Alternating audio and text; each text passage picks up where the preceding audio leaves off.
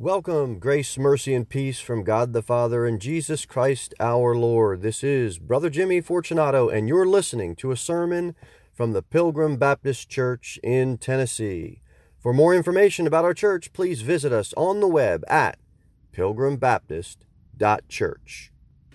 2 Timothy chapter number 1.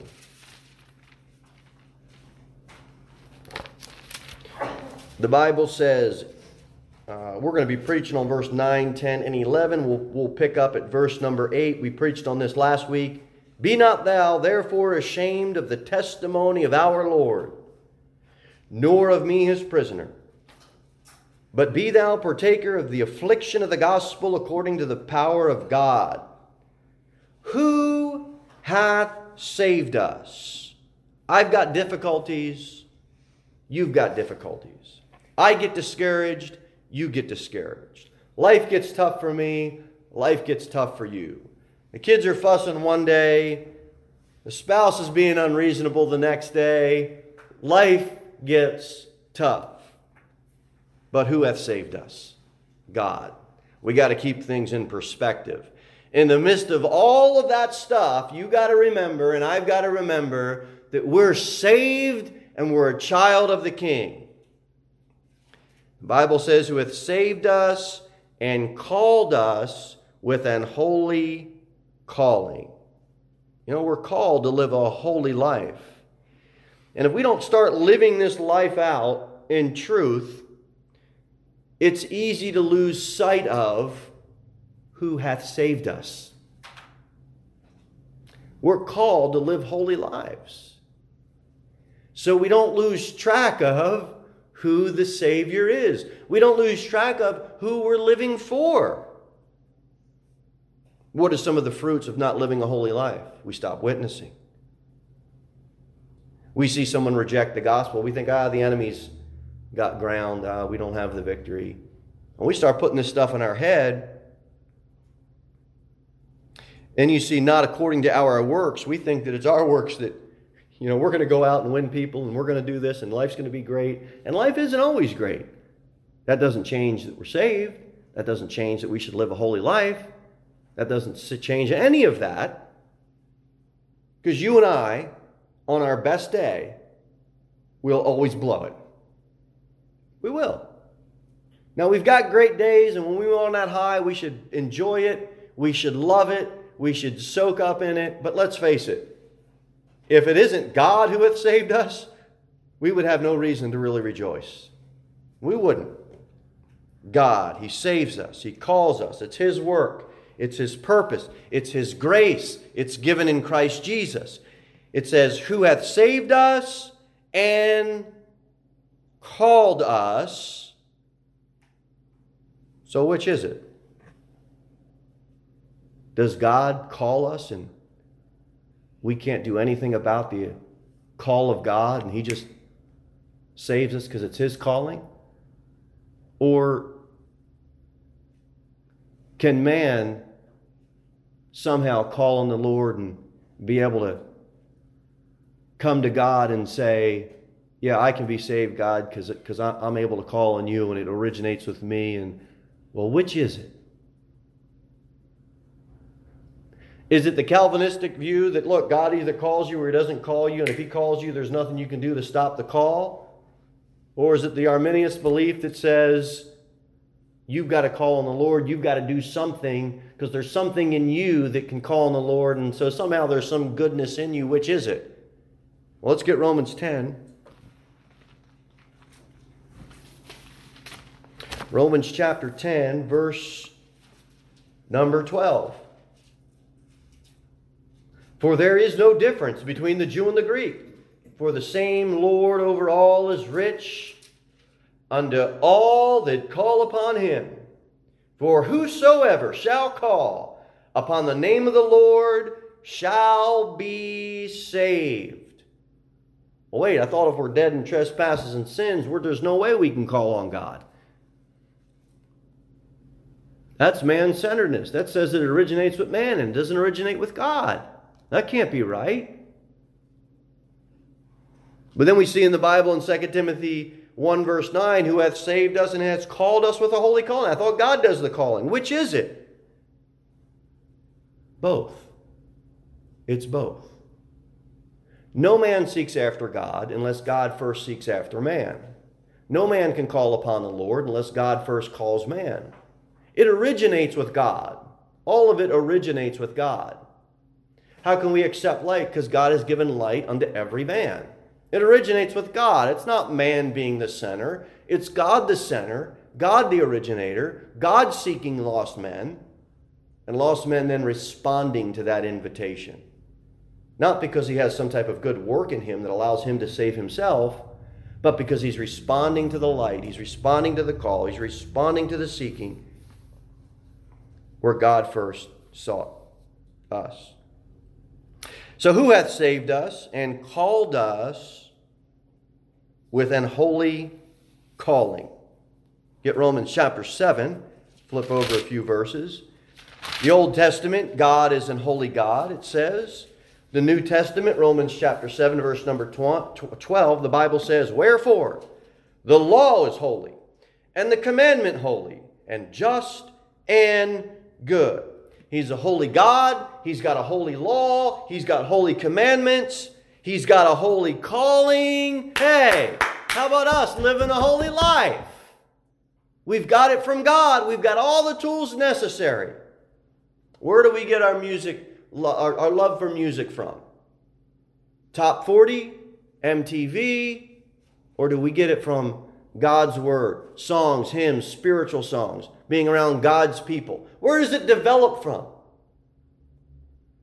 Where do we get our dress codes from? Do we get it from reading God's Word, fellowshipping with God's people, or do we get it from what Hollywood is doing and wearing and trying to fashion design? God wants us to live a holy life. There's nothing wrong with that. There's something right about it. Everything about God is holy. Did God save us? Is God holy?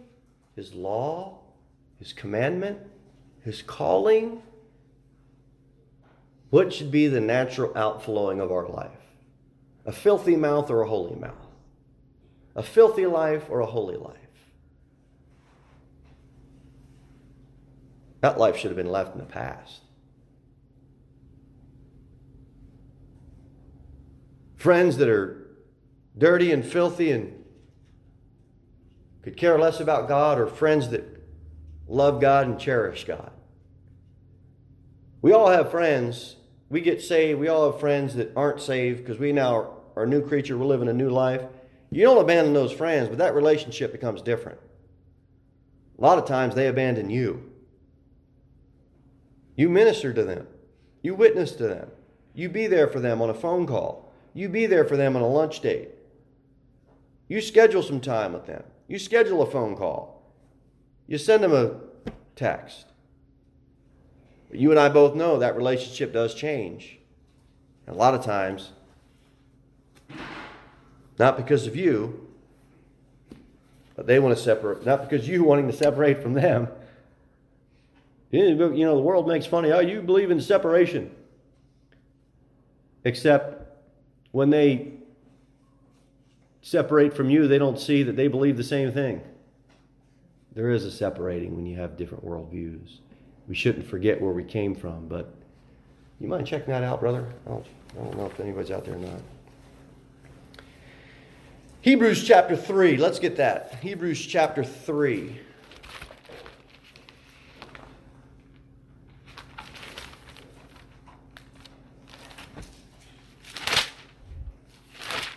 Check it out. The Bible says, wherefore, holy brethren, Hebrews 3:1, holy brethren, partakers of the heavenly calling, consider the apostle and high priest of our profession, Christ Jesus. Live a holy life. Live with a heavenly perspective. That's what we're all called to do. And then the Bible says, who hath saved us and called us with an holy calling, not according to our works. Nothing that you and I can do. The Bible says in Hebrews 11:1, now faith is the substance of things hoped for, the evidence of things not seen. Religion can't save you. You can see that. Water baptism can't save you and I. That's something we can see. None of that is evidence of things not seen. I join the church. We see that. I do good works. Yes, the town sees that. We appreciate that. I follow Buddha. I follow Muhammad. They lived a good life. I want to live a good life. Yes, we see that. The town sees that. The world sees that. All those men, all those works you can see. Watch this. I follow the ways of Christ. I try to live like Christ lives. Yes, we see that. You know there's a Thomas Jefferson Bible? Thomas Jefferson cut out all the stuff about the deity of Christ and all of that. And he kept the stuff about the life of Christ because he thought he lived a good life. You can't get saved by that. You can't get saved by reading the Thomas Jefferson Bible.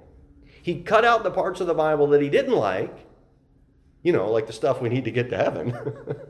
And he kept the stuff that have to do with right living. Because Jesus lived right too, right? So why not just live like Christ? The problem is you won't ever really live like Christ. The other problem is you're not going to impress Christ when you do that. The other problem is it's not the evidence of things not seen. Everybody sees you. Everybody sees that, and everybody appreciates it. You want an unsaved man living by biblical principles, not lying, stealing, and cheating? Or do you want him living like an unsaved man without biblical principles? We all know the answer. Is that guy saved or not saved? He's not saved. But I'll take an unsaved boss that wants to live by biblical principles over one that doesn't. Anything that you and I can see, it ain't faith. It's not how you get saved. Faith in Jesus Christ and what He did for you. And that's why the Bible says, but according to His own purpose and grace. It's just such a sweet word. Salvation originates with God. Salvation is by God's grace, and it always has been by God's grace. What do you mean by that? In the garden, grace. Adam and Eve, they sinned. You know what God could have done? Just wiped them out right there. But what does He do? He shows them grace. Is there consequence for sin? Yes. But is there grace right there in the garden? There is. Well, what do you mean? He didn't zap them. Grace. Grace. He provided a covering. God's there.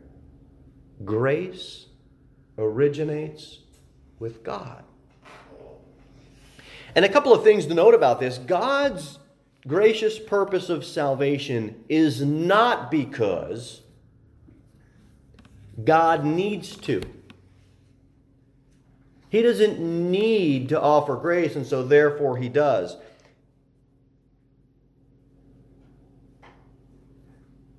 Like somebody trying to convince God that man needs a gracious Savior and that man or some committee has to convince God that, yes, this is what needs to happen. So God, you need to do this. So God feels the pressure of all the demands, and He says, I guess I need to do this. That's not according to God's purpose, and that's not according to God's grace. It's not as if we were damned to hell and we would rot in hell for all eternity, And because of that, somehow God's glory would in some way be diminished because He created us and now we're damned and rotting for eternity. And so He feels that He just needs to offer grace. That's not God's grace. That's not the purpose of God's gracious plan of salvation. And number two, it isn't because God was somehow moved or motivated or stirred by some outside source or by mankind. Do our kids get lazy sometimes? They do. They need some motivation from mom and dad. Do we get lazy sometimes? Yes. We need some motivation. You know, the wife kicks you out of bed. Come on, get up and go to work. We know we all have these moments where we need a little motivation. We saw in 1 Timothy and 2 Timothy, we see, getting stirred up. We need that as brothers and sisters in Christ. I'm going to be down in the dumps one week. You're going to have to encourage me. You're going to be down in the dumps another week. We're going to have to encourage you. You ever get in your ungrateful mode? Like when you're trying to build a house and nothing's going right. And you ever get in those modes? Yeah, boy. You need to be motivated to just dial it back a few degrees there, fella. Not God. He doesn't need any outside stimulus. God doesn't need any coaxing at all. God does not need to be stirred up by men. A ship wrecks. The rescue is very dangerous. The rescue crew decides, we're going to hold off. The town's in an uproar. They hold a meeting. They convince the town. They get the popular vote. The rescue committee's heart is touched. And they go and they rescue. And they were stirred up and they were motivated by an outside stimulus. Another crew gets wrecked, and right away, immediately, what happens? That rescue crew, all their hearts are stirred immediately. No matter the danger, no matter the peril, they're going in and they're trying to save. One is motivated by an outside stimulus, one is not. You have a child that goes missing, and you offer a reward. And there'll be bounty hunters, there'll be people that are going to try to find that child, find that missing woman, find that missing man, because there's a reward, which is an outside stimulus that affects them to be moved to action. We lose a little boy or a little girl, that mom's gone. She's saddling up, holstering up, and she's going after whoever it is that she needs to go after. And dad's doing the same thing because they don't need to be stirred up. They don't need to be motivated by any outside source. God isn't motivated by any outside source to offer grace. It originates with God. It's who God is. He needs no impulse. Grace is the character of God. He acts according to His own purpose and His own grace, not by any outside influence from man, angel, nothing. And then the Bible says, which was given us in Christ Jesus. So why would you want to live for anybody else?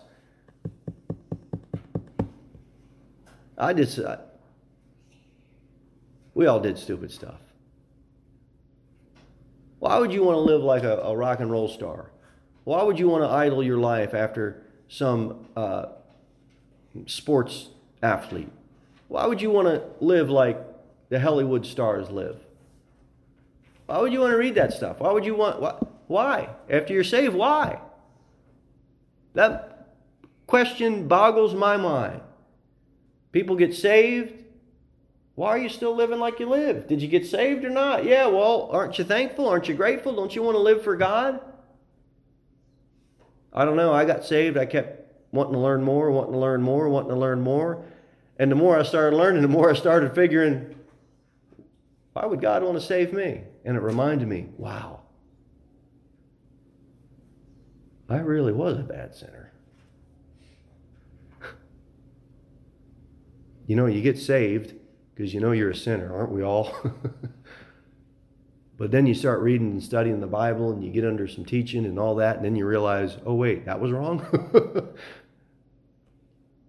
Because God starts working in your heart and you start doing things different. He starts cleaning your life up. Before the world began, this isn't eternity, it's the world system that sits upon the earth. When we get to 2 Timothy chapter 1, verse number 10, the Bible says, now, but is now made manifest by the appearing of our Savior, Jesus Christ, who hath abolished death and hath brought life. He abolished death by his death on an old rugged cross. He brought life by laying down his own life. Let's get over to John chapter 10.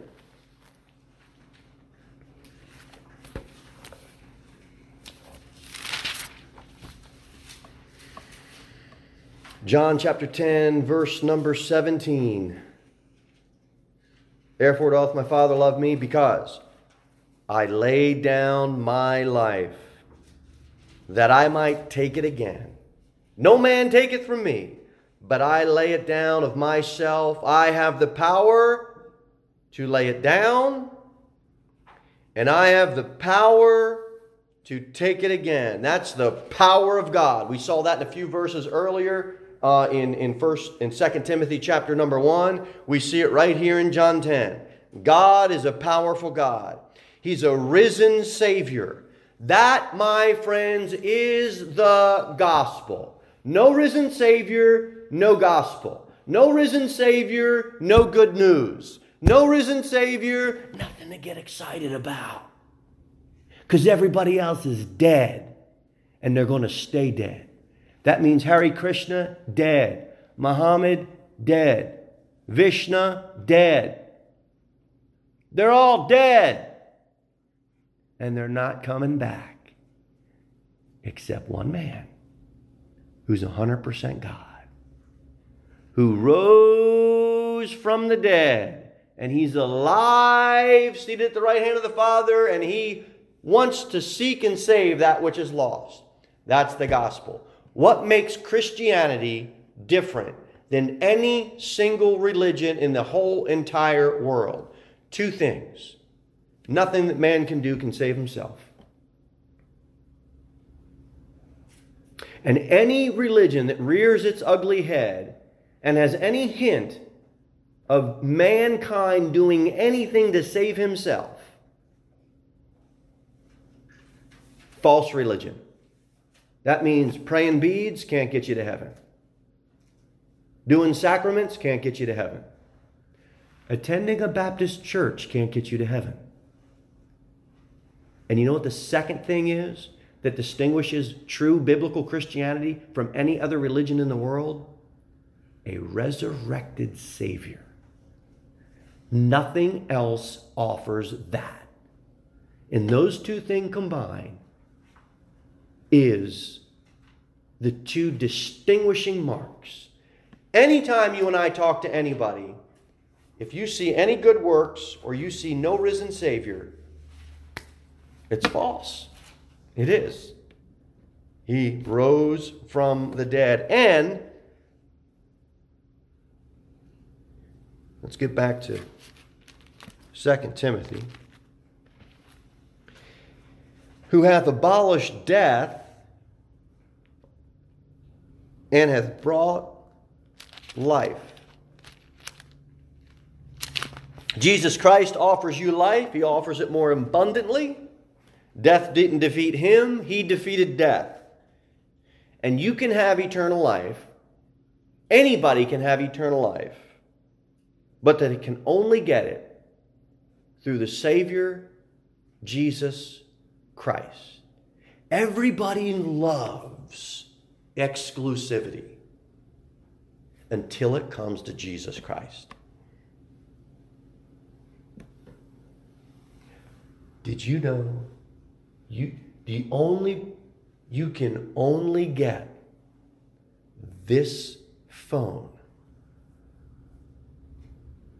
at this store during this sale time, and we're the only store that has it? Whoa! And people just flock to that because they love exclusivity. They love it. If you can't have it, if they can't have it, but you can have it, they love it.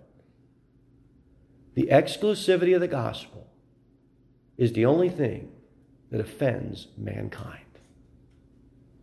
They're about exclusivity somewhere else. Yeah, we're building a log home. We use pine, and we use hemlock, and we use... And then some guy says, yeah, I use cedar. Nobody else uses cedar. See, this is an exclusive home. And people love it because it's exclusive. That's at least how the company sold it to me. It's cedar. We don't have to kiln dry it. Do you kiln dry your logs? Well, that was a dumb question for me to ask a cedar company. No, dummy. It's cedar. The moisture content's different, and they go through the whole thing, and oh yeah, exclusivity. Now, ladies, just try it. Go ahead and go to Amazon and buy some, and the next thing you know, you're going to be knee deep in 3 hours of reading reviews because you're looking for the exclusive one that has all positive reviews, because that's the one you want. Exclusivity works. People love it. People want it. People search out for it, except when it comes to the exclusivity of the gospel of the Lord Jesus Christ. And they want to have life. They want to enjoy life here on earth. They want to enjoy life after they leave. But they got something in their head that doesn't line up with the Bible. They want it without Jesus Christ. And they can't have it. They can't have it. He offers life. That's why the Bible says in John 17:3, and this is life eternal, that they might know thee, the only true God. People worship something and it's false. And Jesus Christ, whom thou hast sent.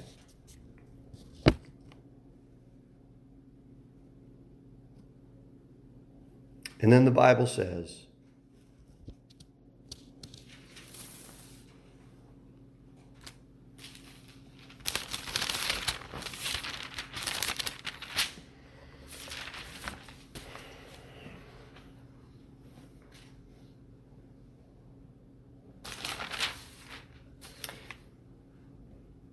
but now, made manifest by the appearing of our Savior Jesus Christ, who hath abolished death and hath brought life, and watch it, and immortality to light through the gospel. Through the gospel. 1 Corinthians chapter number 15, please.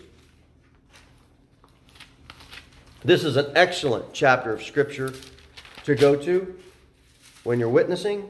We're going to look at verse number 51. 15:51. Behold, I show you a mystery. We shall not all sleep, but we shall all be changed. That's a good verse for the nursery workers. In a moment, in the twinkling of an eye, at the last trump. That's not Donald Trump, by the way. He's going to be on Fox News sounding something off tonight and tomorrow, but that's not the Trump we're talking about. But you do got to love it. No, you sit down. You're fake news. I mean, you just got to love those. For the trumpet shall sound, and the dead shall be raised incorruptible, and we shall be changed. For this corruptible must put on incorruption, and this mortal must put on, look at it, immortality. So when this corruptible shall have put on incorruption, and this mortal shall have put on immortality, then shall be brought to pass the saying that is written, Death is swallowed up in victory. O death, where is thy sting? O grave, where is thy victory? The sting of death is sin, and the strength of sin is the law. But thanks be to God, which giveth us the victory through our Lord Jesus Christ. Therefore, my beloved brethren, be ye steadfast, unmovable, always abounding in the work of the Lord, for as much as ye know that your labor is not in vain of the Lord. He gave us life. He abolished death, immortality, the light through the gospel. How are you going to be steadfast? How are you going to be unmovable? How are you going to abound in the work of the Lord? How are you going to know your labor is not in vain? Death, where is thy sting? O grave, where is thy victory? God has given us the victory. There's no reason for us to be on the retreat. We should be on the advance. The gospel. The gospel. You want to give somebody some light? Find it in the gospel. You want to get somebody out of the darkness of their miserable life? Give them the gospel.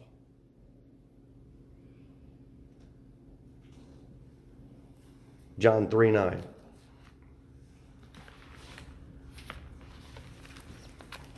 John 3:19. Why is evil always dark? It's portrayed as black. Goth. It's always black. Why are the lights always out at the bar? Why are the lights always dimmed at the club? John chapter 3, verse 19. And this is the condemnation. That light is come into the world, and men love darkness rather than light, because their deeds were evil. People don't want the light of the gospel shining on their sin. And the light of the gospel exposes mankind for who they are. You can sneak away in a little corner, hidden. But as soon as that flashlight shines on you, whoa, whoa, whoa, whoa. Teenagers and young people can sneak away at a club, and they can go in and everything can be dark. Just lights dim enough so you don't walk into somebody. And you feel as though nobody can see you. Until the lights get flicked on. And it's, oh, whoa, wait a minute. That's the gospel. Whoa. It shines into man's dark, black heart. And it can bring them alive. It's the only thing that can. All right, we'll wrap up with this. 2 Timothy chapter number 1, verse 11. The Bible says, Whereunto I am appointed a preacher and an apostle and a teacher of the Gentiles. All right, so let's take this. A preacher. You know what a preacher does? He makes Bible truth known.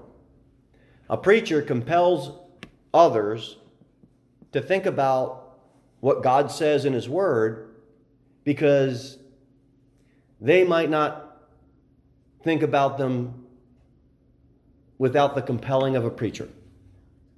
And that's why God gave us teachers and preachers and all that. To get stirred up. To be compelled to, let's look through this in God's filter. There's a lot of false preachers that don't want to go to God's Word. Turn on the TV.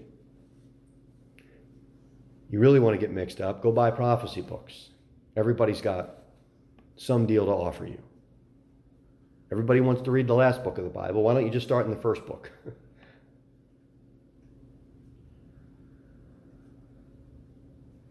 Preacher. I want to be a good preacher. I want other preachers to be good preachers. I want our church to be full with men that can preach. I want them to learn it in Sunday school when they're young, so that they can be involved and know it's not hard to preach the gospel. It isn't. All right, now, and an apostle. So here's what you can be. Gentlemen, we can be preachers. Ladies and gentlemen, we could be teachers. Ladies can teach. Okay? Just not an official assembly on Sunday service. We have an official church service. The Bible calls for male leadership, male preaching, and teaching from the pulpit. That doesn't mean women can't teach. You can teach children, teach Sunday school, you can have a women's group, you can teach a ladies' conference, the ladies' jubilee, whatever they call them. That's great. Go have a good time. Have a blast. We just want to put it in context. But here's what neither of us, it doesn't matter if you're a man or a woman, here's what we can't be. We can't be an apostle. We're not eyewitnesses to the resurrection. We didn't walk around with Jesus Christ. So we can't be an apostle. All right? We got that last thing we're going to tie it up with. And the Bible says, and a teacher of the Gentiles. We will run 3 verses and then we will close. Let's get Acts chapter 9.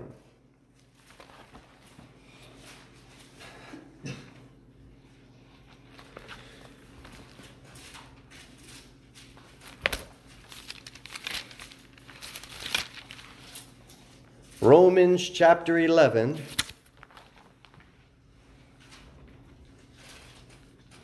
And Ephesians chapter number 3. Acts 9, Romans 11, and Ephesians chapter number 3. Acts number 9, verse number 15. But the Lord said unto him, Go thy way, for he is a chosen vessel unto me to bear my name before the Gentiles and kings and the children of Israel. So Paul, a teacher of the Gentiles, it was not at the exclusion of the Jews, but it's primarily a teacher of the Gentiles. Romans chapter 11.